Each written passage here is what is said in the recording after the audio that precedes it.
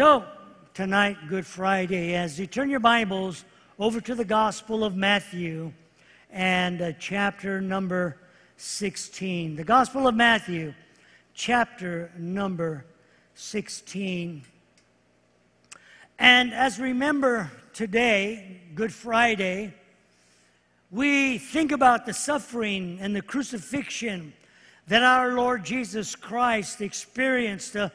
Not only, obviously, the physical assault and the pain and the suffering that he took upon himself on this day through the beating and through the obvious crucifixion, but yet the mental aspect of that he had to deal with in his life, the torment that he had to experience preparing to go to the cross.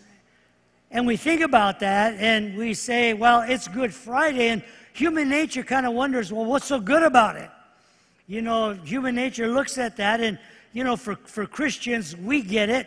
For the most of us here understand that God sent His Son for our sins to be taken upon Him, Jesus Christ. But to the world, they look at it as Good Friday, and they know the story, but maybe haven't experienced God's love and God's transforming power and forgiveness of sin. And, you know, the natural mind says, well, I don't know anything that's good about that from a human perspective.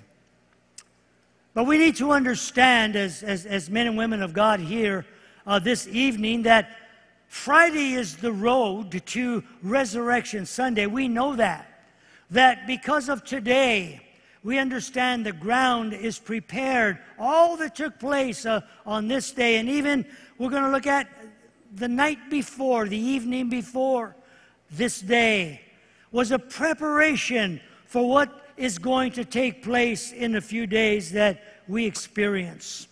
It's that Resurrection Sunday that we are going to be celebrating, the day that Jesus defeats death and hell and rises to heaven to be at the right hand of His Father. And so we understand that there is no resurrection without the cross, without the crucifixion, without the suffering and pain that Jesus had to go through in His life. And, you know, we're going to read about Peter. And as Brother Manny spoke about Peter, he liked to use him. Obviously, Peter is an example. His humanity, his abruptness of speech and action, and etc. and so on, his denials, are so human. And when it came to Jesus speaking to the disciples here in our text, previous to what we're going to be reading, Jesus is speaking to them and saying, look, here's what's going to happen. The Son of Man is going to have to suffer some things, and He is going to be beaten, and He's going to have to be killed, but He will rise on the third day. And Peter wasn't happy about hearing that. He was disturbed about that. Human emotion, the natural instinct of, why, Lord, do you have to? If you're the Son of God, why must you go through this? And I think there's a tendency for us as human beings, not so much that we lose sight of the cross of Calvary and the suffering and the pain that the Son of Man went through and had to go through for our forgiveness of sins. But yet, I think we maybe put it on a lower threshold than we do the resurrection of our Lord Jesus Christ. And we need to be reminded, I believe, not just on what we call Good Friday, but constant remembrance of what Jesus did for us, for our sins to be forgiven. And yes, it was graphically portrayed in The Passion of Christ, that powerful movie that many people have seen and they're still showing. But yet, after the Easter celebration is over and, we move on to the rest of our lives, there's a tendency to forget and to not put that emphasis on what Jesus did for me, the pain, the suffering, humiliation that he went through for my sins to be forgiven, so that I could be called a child of God. And Peter was in that camp where he rebukes Jesus. And listen to what Jesus says in Matthew 16 and verse 24. And then Jesus said to his disciples, if any of you wants to be my follower, how many want to be followers or are followers of Jesus Christ here tonight? Yep, well, I'm preaching to the choir. I believe we're all followers of Jesus Christ. And so here's what Jesus says that needs to happen. You must give up your own way. Your own self-interest. Give them up. Take up your cross and follow me. If you try to hang on to your life, you will lose it. But if you give up your life for my sake, you will save it. And what do you benefit if you gain the whole world, but lose your very own soul? Is anything worth more than your soul? And so Jesus was speaking to Peter, but yet he was making that statement to the disciples concerning what needed to take place if they were going to be a follower of his after he departed from this earth. And for you and I, many times, we hear about taking up our cross, dying to ourselves, and following Jesus daily. That doesn't come so easily. And for as the truth be known, it doesn't even sound that exciting to do, because we understand what Jesus had to go through. So let's follow the footsteps of Jesus as we prepare to kind of get in a little bit of understanding, which we've heard this before, but so important that we get a hold of it, so that when the devil lies to you about, are you sure you want to be a Christian? Are you sure that you want to continue in the footsteps of Jesus? Are you sure you want to go ahead and go through what you're going through for the sake of Jesus? You'll remember and say, yes, because of what Jesus did for me, I'll do what it takes to serve him. I will do what he wants me to do to be a follower of his. We look at the garden, and we know the story in the garden. The night before Jesus was crucified, he and the disciples, they took part prior to this in the Last Supper, where Jesus exposed the one who was going to betray him. And then from that point, they went into the garden. Think about the garden. At the beginning of creation in the book of Genesis, human history began in the garden. That garden was called the Garden of Eden. And that's where the first Adam sinned against God in this garden, and death entered into the world. But now here we come, 1,000 years later. Jesus Christ, the last Adam, comes into another garden called the Garden of Gethsemane. And he's in that garden to do what? Not to betray or to sin against his Father, but to take on the cup that was given to him from his Father, so that death would be swallowed up in victory. And for those who accept Jesus Christ as their Lord and their Savior, their sins would be forgiven and their names would be written in the Lamb's book of life. Doesn't that sound good to you here this evening? You see, it began in the garden. And in Matthew chapter 26, and in verse 38, we get some insight into the mindset of Jesus before he has one piece of his beard plucked out, before the first person slaps him in the face, before he is beat and whipped and his back torn open. Listen to the state that he's in. In verse 38, Matthew 26, then he said to them, I am deeply grieved. Have you ever been grieved? Have you ever been grieved by someone or something? You know what that feels like. You know that emotion. But listen, he even goes further. And he says, I am deeply grieved even to death. This was the state of mind that the Son of Man was in. This was his mindset as he entered into the garden to begin to pray. And he speaks to the disciples and he says, stay awake and pray with me. How many know some folks have a hard time staying awake in prayer? In fact, I'll take it even a little further. Some folks even have a hard time praying or even coming to prayer, let alone staying awake in prayer. And Jesus was in this mindset where he was grieved and grieved unto death. And what was the remedy for it? A couple of Excedrin?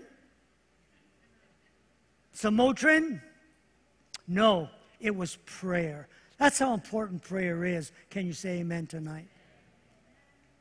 And I believe that people fall into the state of apathy, and people fall into this state of a slumber spiritually because they lack in their prayer life, or they look at prayer as not being a necessity.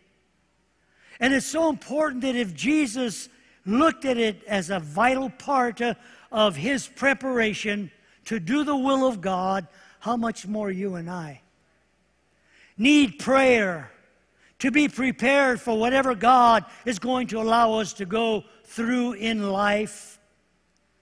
And this is why so many falter and fail and fall away, because they lack in their prayer life. They look at it as being non-essential, and the devil is a liar tonight. Jesus prayed while his disciples slept close by.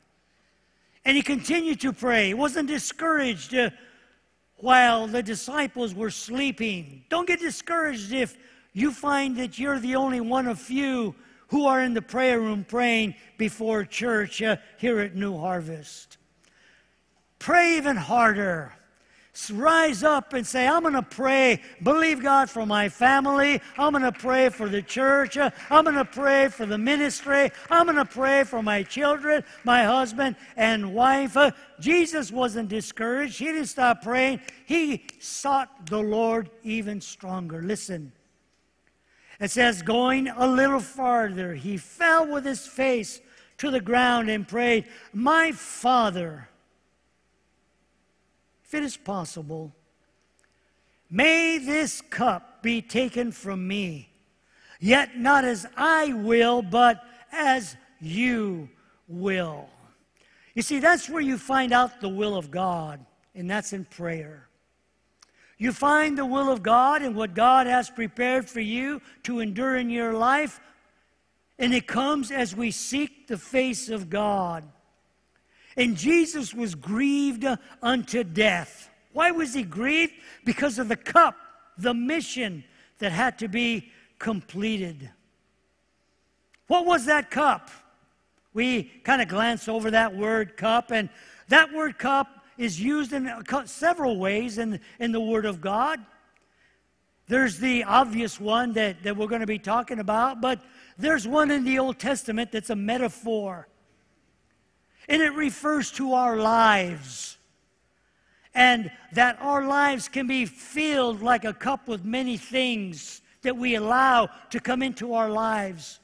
We allow anger, we allow bitterness, we allow resentment, we allow hatred and unforgiveness, and on and on. Those things that we take into our lives.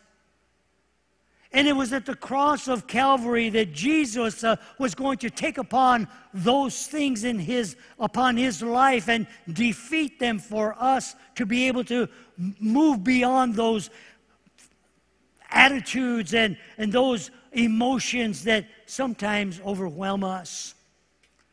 In the Old Testament, it speaks about the cup of wrath. And that God poured out his wrath upon the people.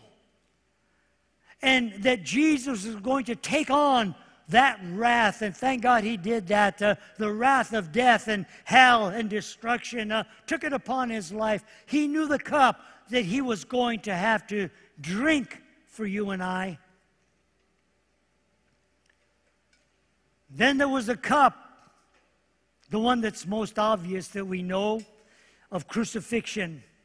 One of the most feared and painful methods of execution in those days. And that form of execution was used to humiliate. And it was used on the most despicable and wicked criminals of those days. And they lumped Jesus in with those criminals. We know, we've seen movies, we've heard testimonies of what Jesus had to go through in the physical aspect of crucifixion. That the pain was so horrific that there was a word designed to explain that for you and I in our vocabulary, and it is called excruciating. Simply means, and literally, the cross, or from the cross. Have you ever been in excruciating pain? Oh, I got a paper cut. Oh, it's killing me. I got a splinter. Oh my gosh, I don't know, I want to go through it. I got this headache. It's excruciating. That's where we get that word from. So the next time you're feeling pain and you say it's excruciating, think about Jesus. And think about the excruciating pain on the cross that he had to experience in his life. This was the cup that experienced the agony that he went through. The torment and agony that he went through as he was preparing for that day. The Gospel of Luke, chapter 22, and in verse 44, here we read about Jesus that even though he was already praying and he was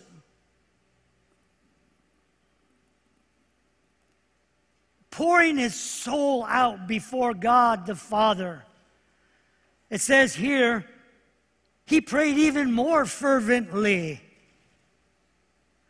And he was in such agony of spirit that his sweat fell to the ground like great drops of blood. And we've heard messages and we've heard illustrations about the great drops of blood and how that forms in the blood cells around the forehead, the sweat glands, surrounded by blood vessels.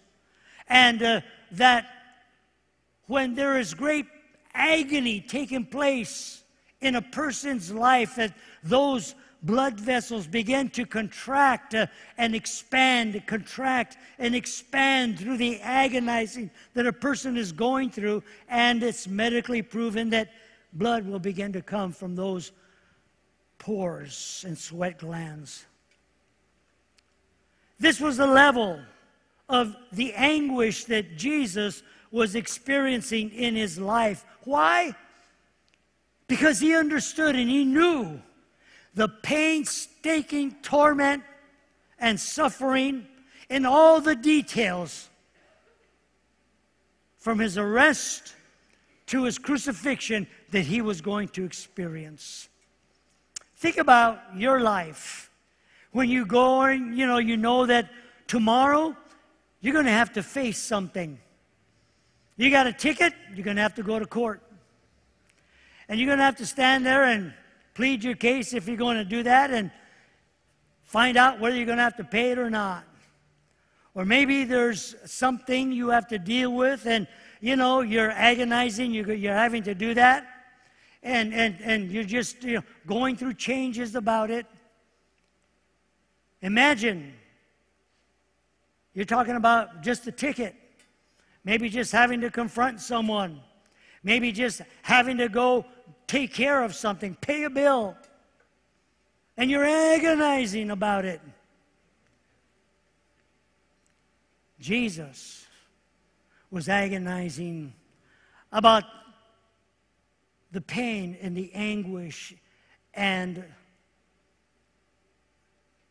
the torture that he was going to have to experience because he was the Son of God, even being betrayed by one of his very own disciples.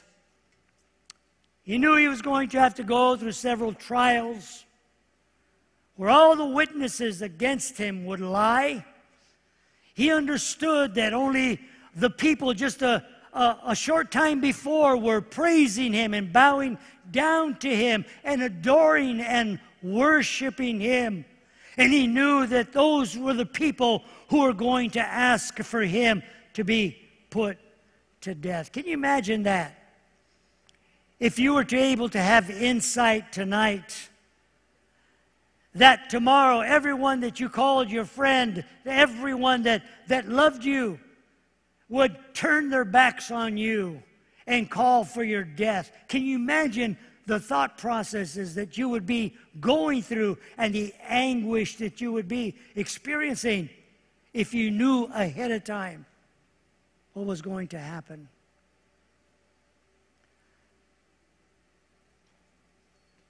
He knew.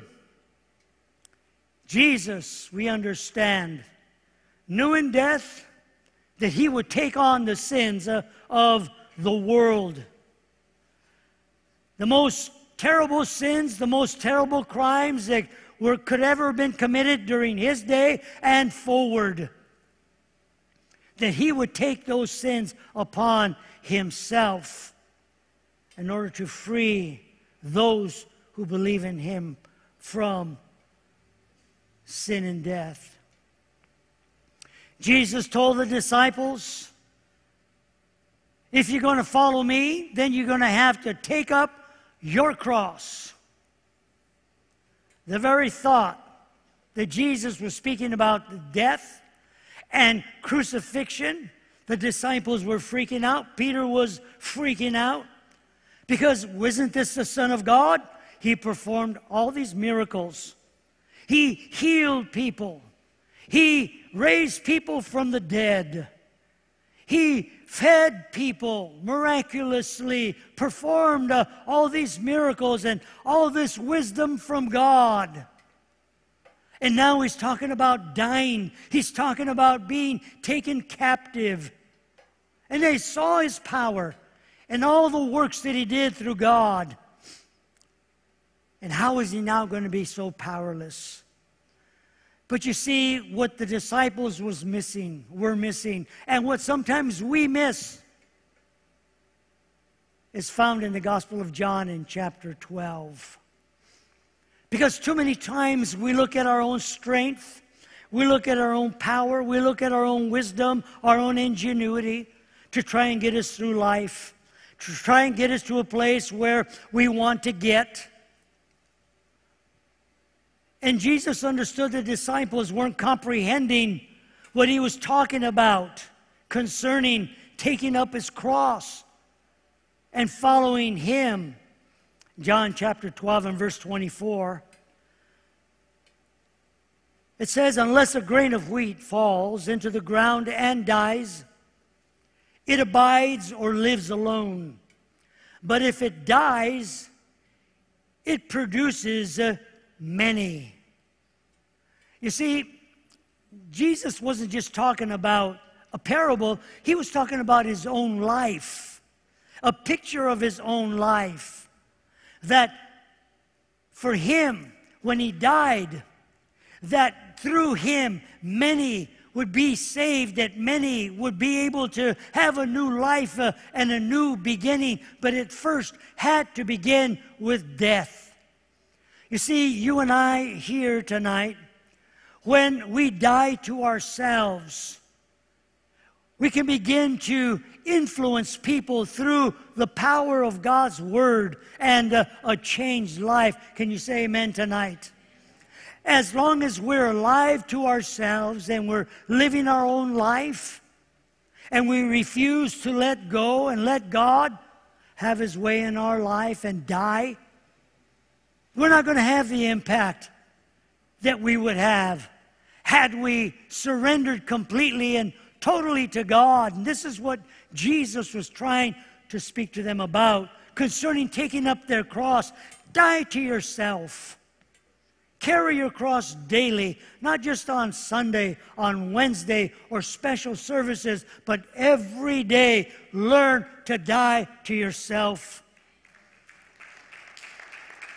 It's so important that we understand and grasp that. You see, the Romans forced criminals to carry their own cross to the place of crucifixion. And when they did that, death was going to follow. That's the truth about taking up your own cross daily.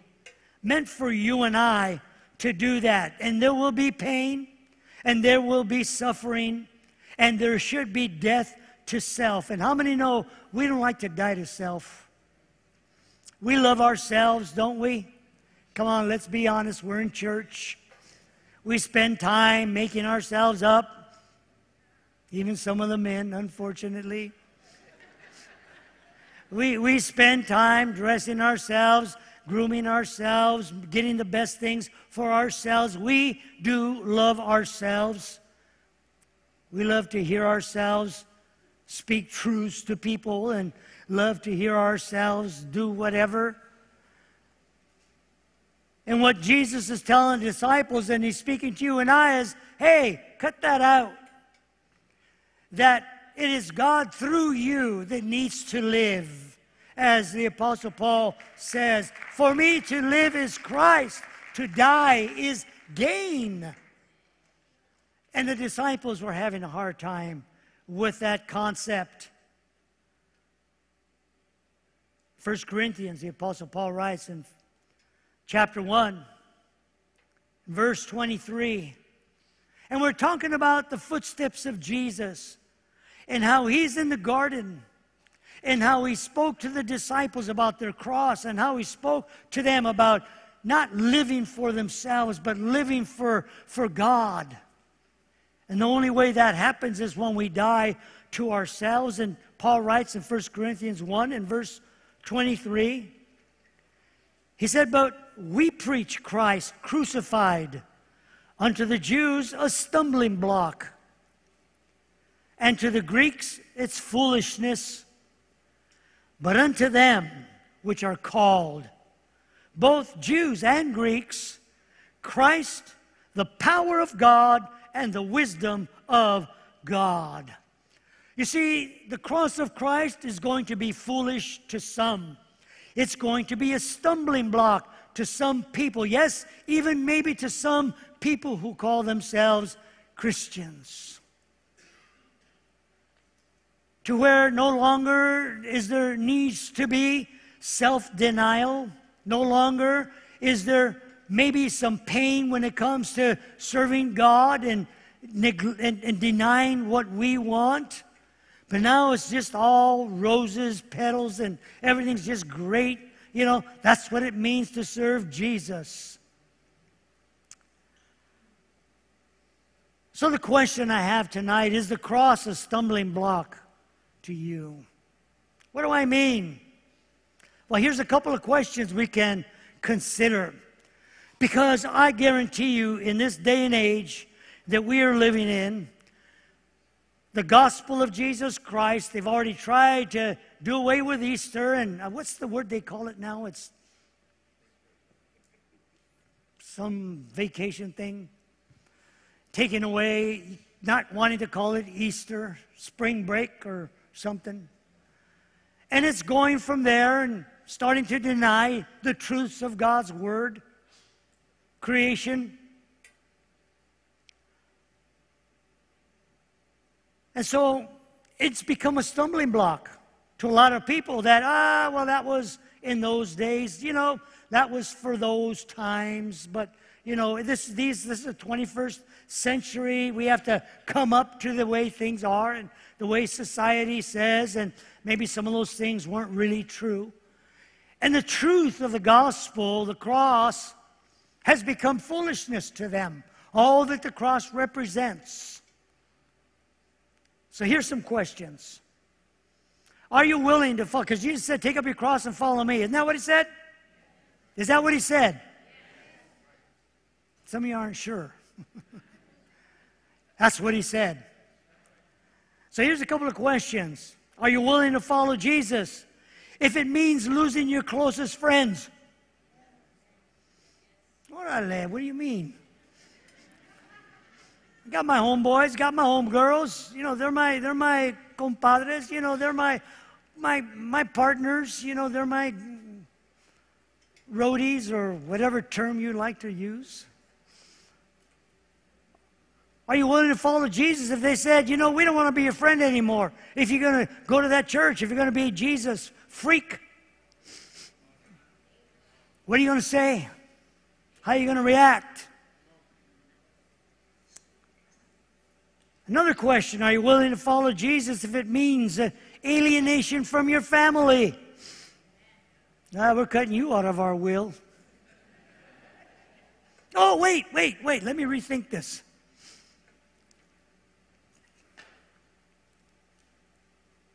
Because Jesus said that we're going to have to make decisions. And there is going to come division in family. There's going to come division in friendships. Most of you, a lot of you, have experienced that. And the devil will continue to come back at you and re-question you. Did you make the right choice? Did you make the right decision? See, Nancy and I stopped going to our friends' parties and our families' parties. After we got saved, we went to the weddings, we went to the birthday parties, but when the drinking started, we disappeared. And that's just the way it was. And it's been that way for 46 years. And so we have to ask those questions. Here's another one. Are you willing to follow Jesus if it means losing your reputation? Not my reputation. I got 10 followers on social media. My reputation? I mean, you know who I am. You know what people say about me. How about this one? Are you willing to follow Jesus if it means losing your job? Well, now, let's not get radical. Let's not get crazy, Pastor. The first couple were okay. But now you're getting nosy. Now you're getting into business that doesn't belong. I've lost so many jobs because of Jesus, huh, babe? I've left so many jobs when our band, and a lot of you heard this story, when we were in the gospel band, and the band every summer would go on tour for 2 weeks. We'd go, like it or leave it, we'd go 2 weeks to other states and play in churches. And I put in for vacation, and there were times when my job said, no, you can't go. And I said, okay, sorry, but you got my 2-week notice, and that's it. Get another job. And you get another job. That's it. Because I had ministry. I was serving Jesus. Well, but that was in them days, Pastor. See, that was in the Jesus movement stuff. That's when you were a hippie with a long beard, right? That's back then. But it's different nowadays. Really? Okay, I guess it must be if that's the way people look at it. But are you willing to lose your job to follow Jesus? Well, we'll see. How about this one? This is a huge one. I haven't been there yet. I don't think anybody here's been there yet. Otherwise, you wouldn't be here. Are you willing to follow Jesus if it meant your life? There are a lot of people in the world that are doing that. And it's happened. Why do I ask these questions? Because Jesus knew what he was going to go through. He understood the price that was going to be paid for the sins of the world to be forgiven. And for you and I here tonight, understand that when Jesus said, take up your cross and follow me, it meant death. Die to yourself. Die to your desires, to your goals, and to your dreams, and what makes you feel good, and follow him. And see, that's pretty radical preaching nowadays. There's some that will accept that. But as Jesus said to the disciples, look out there and you see the multitude and they're lacking someone to help them. The harvest is plenteous, but there are a few laborers who want to sacrifice and die to themselves. You see, the cross is the place for you and I where we die to ourselves, our reputations, who we are, who we think we are in the sight of people, and allow Jesus to take control of our circumstances. Why? So that if that seed falls into the ground and dies, it will spring up and bear fruit. Good Friday provides the opportunity to say, once I've been to the cross, that everything changes.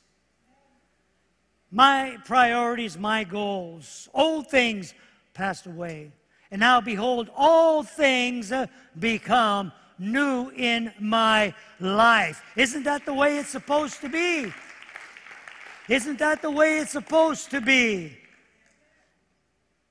Galatians 2:20, Paul says, I have been crucified with Christ, and no longer I who live, but Christ who lives in me. And the life I now live in the flesh, I live by faith in the Son of God, who loved me and gave himself for me. So tonight, as our music ministry makes their way to the platform, the question that I have, are you, if you're not saved, serving Jesus, maybe you're backslidden, are you tired of living for yourself and doing things your own way, and never seeing results, and never experiencing the good things that God wants to bring in your life? Is there a sense of hopelessness?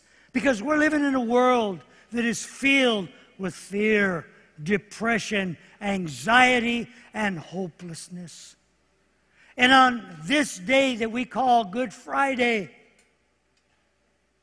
God, through his Son, Jesus Christ, filled this world with hope that if whoever believes on the Son of God and asks for forgiveness of their sins, that they would have a new life that would be filled with hope and a future that only could come through a relationship with the Son of God.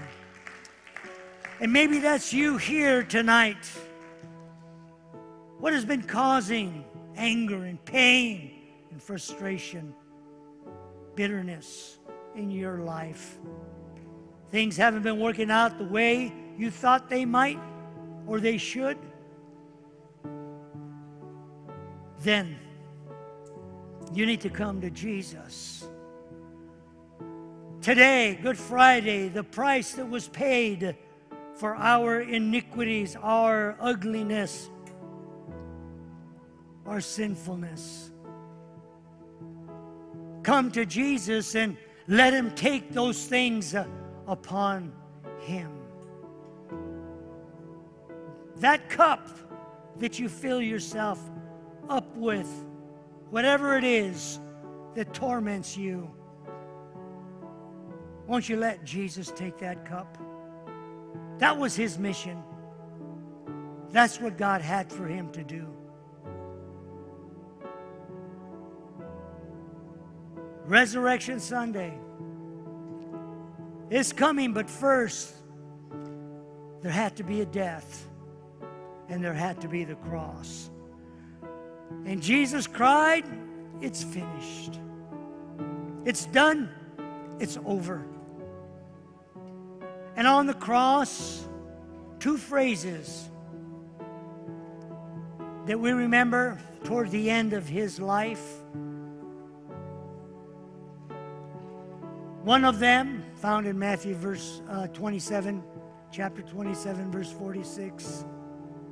He cries out to his Father and he says, "Why have you forsaken me?" And then in the Gospel of Luke, chapter 23 and verse 46, after he cries out those cries of feeling forsaken, he says, "Father, into your hands I entrust or commend my spirit." And the Bible says at that point, with those words, he breathed his last. Think about those two last phrases. He felt forsaken. Have you ever felt forsaken? Have you ever felt like you've just been left on your own? That God has left you on your own? Have you felt like no one cares about you, and you know what? You're just a lonely person? That was Jesus on the cross. But it didn't stop there, because the last thing he says was, "Into your hands I commend," or I entrust my spirit, my life. You see, when you feel forsaken, you feel left alone, you feel like no one cares, you feel like you're out there by yourself, trust God. Entrust your life, entrust your spirit, whatever it is, give it to God, and God will always take it and help you through those parts of your life. He will always see you through. He will never leave us, as Scripture says. He will never forsake us. And what does that mean? Total surrender at the feet of Jesus. Surrender tonight. Those of you who are not saved, those of you who are serving God, surrender to Him. Put your trust in God as a man and woman of God. Put your faith in Him as the Son of God did on the cross, in pain, excruciating pain. Surrender to Him. Everything Jesus allowed for His Father to take. You know, sometimes we hold on to stuff. Sometimes we don't want to let go. Jesus surrendered His life on the cross so that our sins would be forgiven. As we bow our heads for a few moments tonight, and as we close our eyes,